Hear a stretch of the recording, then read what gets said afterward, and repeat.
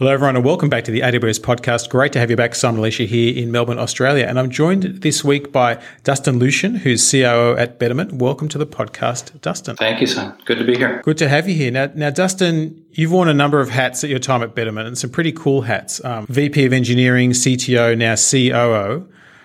What does Betterment do before we get into details of some of the interesting things you have to share with us today? Sure. So Betterment is the largest independent robo-advisor.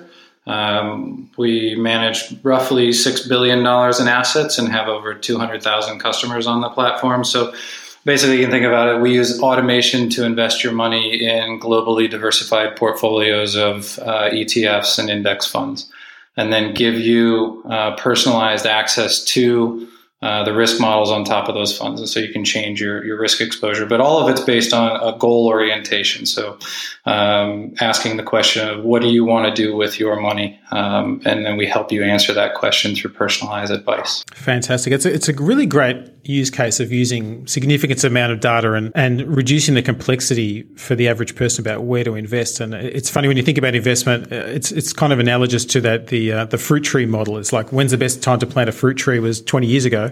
The next best time is now. It's kind of the same with retirement, isn't it? Yeah, you can't beat time. Yeah, if you don't start early, it's hard to catch up. And so a lot of what we do is in guiding good behavior from the beginning. And the best behavior is to save along the way. And that's recommending contribution to 401ks and IRAs and things like that, as well as saving taxable assets as you go. And yes, you can't start too soon. We had our first child this year and she's already investing. So good. Well done. She'll hopefully be in a better spot than I'm in. Absolutely. And it's interesting looking at the offering as well as at the interaction through, the mobile devices and laptops, et cetera. It's so much more modernized and accessible than it used to be.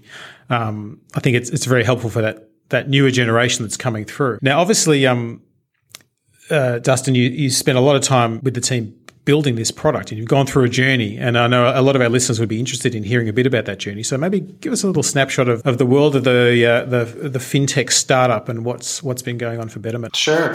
The little bit of the story is I started with the company almost 4 years ago now as the VP of Engineering, and there were about 5 people on our engineering team and something like 22, 23 people in the company.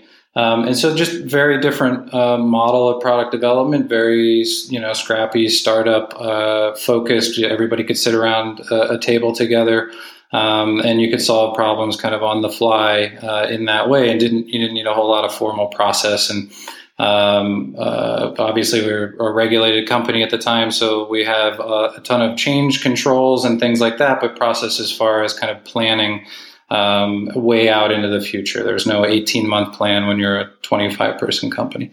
But when I joined, there was we knew that this was a business that could scale and wanted to prep for scale. And thinking about scaling engineering organizations is figuring out how to be able to replicate easy patterns across the team over time, and being able to give the tools for empowerment of small teams to everybody as the company grows. So basically take that model of the 5-person engineering team or the small startup and print that small startup through the organization as it continues to grow. So every team can function to some degree the same way that original startup was able to function. And so taking the product design and engineering teams on that journey, helping them along the way as much as I can to get the right tools in their hands and helping as I can with process and prioritization and things like that is what I get a lot of joy out of. And so it's really interesting you're talking about sort of optimizing your teams for that autonomy and ability to move quickly and efficiently as you grow. Mm-hmm. And that's a huge gift I think you give to the organization if you can do that early on, which clearly you've done. What part did using AWS play in that process in terms of enabling those teams? Well, I think one of the things that we wanted to be able to say very early on is in growing, just focus on the engineering team first. And growing the engineering team, we wanted to be able to say some things that we had heard other startups say about their teams. We wanted to be able to have engineers be productive within a very short period of time.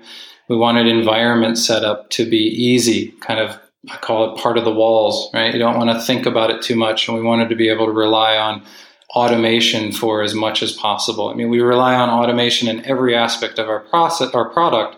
So we need to be able to rely on automation in every aspect of our engineering team operations. And so that was where AWS really started to become more and more attractive. I mentioned before we got started that we weren't initially on Amazon. We were co-locating our own hardware. And that was, one of the things that I think in inception of the company was seen as a best practice in financial services at the time. And this was 5, 6, 7 years ago. And then when I came on, I questioned that as a necessary best practice because I really wanted to be able to give the team access to the most modern tools and stack available. And I also wanted to be able to empower them to be able to spin up, a replica of our production environment with the push of a button so that they could test out new functionality or, work through a challenging customer issue or something like that. But I didn't want that to be a barrier to the team. And Amazon was the obvious choice for providing that kind of programmable interface to the infrastructure. And that automation and that culture piece, I think, are a really interesting combination because it's interesting when I speak to customers, some are very like yourself, pro, saying, developers can spin up full replicas of the environment and do what they need to do. Whereas others tend to be a little more conservative. They're like, well, it might cost us a bit more money. What about the overhead, etc. Yeah. How did you come to have this concept of being kind of really very permissive in terms of people spinning up environments and managing their environment? Well, you have to put in place some reasonable constraints. So you can't spin up 15 environments and then just leave them there for the next 3 months. That's just wasteful. So there are just some reasonable operating constraints for the team to work under. But if you also look at the unit economics, if you try to, you take some swags at some numbers of like how much of a productivity impact is not being able to have the latest snapshot of production data available to you alone so that you can make changes to it in working on a particular, particularly hairy issue. Everything was motivated around productivity of our engineers and our engineering team. And at the scale that we've been at, the cost was marginal relative to the size of the team. Now I will say that at the scale that we're arriving at, I have to pay more attention. So the constraints are going to be a little bit different going into the next era of growth for Betterment. And I think we won't be able to be as, I won't call it loose, but we won't be able to give everybody the keys to the castle to be able to spin up a testing environment. And we'll have to put some different constraints on it because the economics have started to show up a little bit more recently, and that the cost has gotten a little bit larger per engineering head or per new team than we'd like it to be, but we haven't been focused on efficiency of spend so much yet. And I think we've got a lot we can do there, obviously with the reserved instances and things that you all provide, some containerization and some other things that we can start to leverage to create, greater density, greater capital usage across the environment. For sure. And that optimization is a very common journey that a lot of organizations go through. And it's one of the things that, in the solution architect community, we get most excited about is helping our customers save money. So you sort of go through this path, I think, where you look to optimize the speed of the team and the performance of the team, because that's what's paying the bills. That's what's creating the product that people want to buy. Yeah, I didn't want to reinvent anything. Oops, I'm sorry. I think we had a little delay. No, go ahead, Dustin. Yeah, I didn't want to reinvent anything. And there was a thread of conversation of, could we do a lot of things in our local environments, but I just didn't feel like we were going to have the same access to and sharing of knowledge amongst the team and across the team as they continue to grow if we were trying to automate a lot of things and keep them local, keep a lot of the automation and changes local rather than in a shared available environment or set of environments. And so, I think we were much more productive because we were able to leverage this shared programmable infrastructure. Yeah, it's a great point because you're sort of forcing that integration point earlier, and you can always go back and optimize for cost afterwards. So it's not like you're making a capital investment that you're fixed into. Right. So how often do your teams typically deploy? Like, are they on a daily cycle, on an as-needed cycle? You talked about automation. Talk us through a little bit about that side of it. Yeah, we don't have any forced, the systems have to be deployed at least once a day. But so I'd characterize it as an as-needed. But we do deploy basically once a day at least. Some days maybe more often.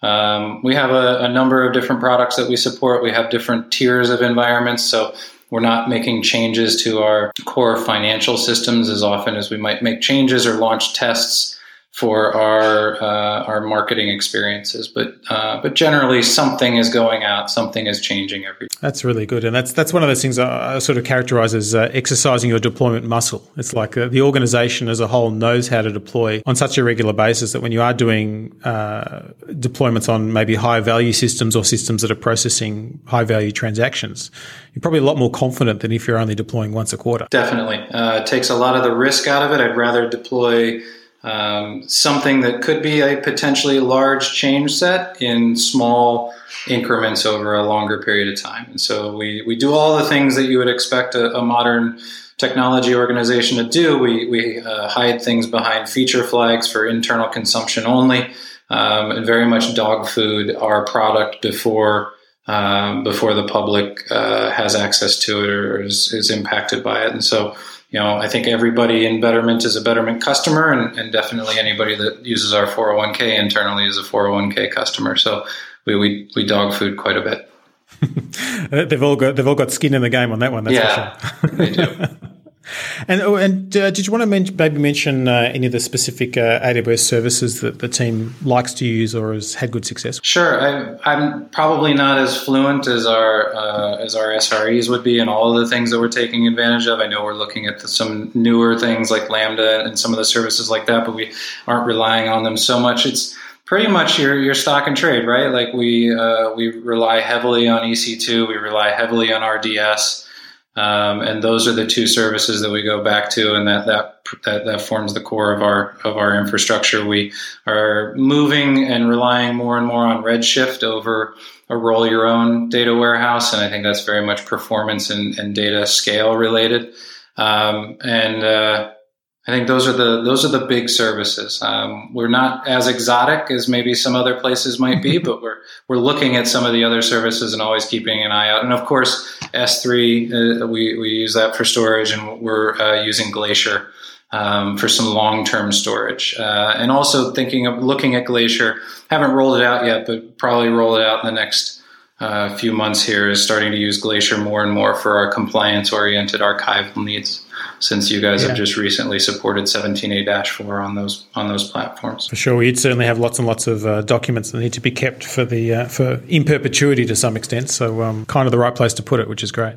Yep. So obviously using the fundamentals, using some of the things that make sense when you're scaling, it's the way to go, because really an organization like yourself is constantly growing, constantly changing, and that online experience is so important. It's really the scalability and the performance is a big part of the user experience as well. Yeah, it's a huge part of it. I mean, it's wonderful to be able to, and this is probably an old kind of an old description, and most people would say this now, but it's really nice to be able to have more power on tap fairly easily if you build your applications to scale horizontally in a fairly straightforward way. It's nice to be able to do that when we have a media event or we're launching new product and those sorts of things. And so we can scale up and scale down in lockstep with demand. Fantastic. Dustin, thanks so much for joining us today. You can find Betterment, www.betterment.com. And Dustin, it's been great to have a chat and get some insight into how you guys operate. Yeah, been great. Happy to do this. Thanks for inviting me. Thanks, Dustin. And thanks, everyone, for listening. We love to get your feedback, awspodcast@amazon.com. And until next time, keep on building.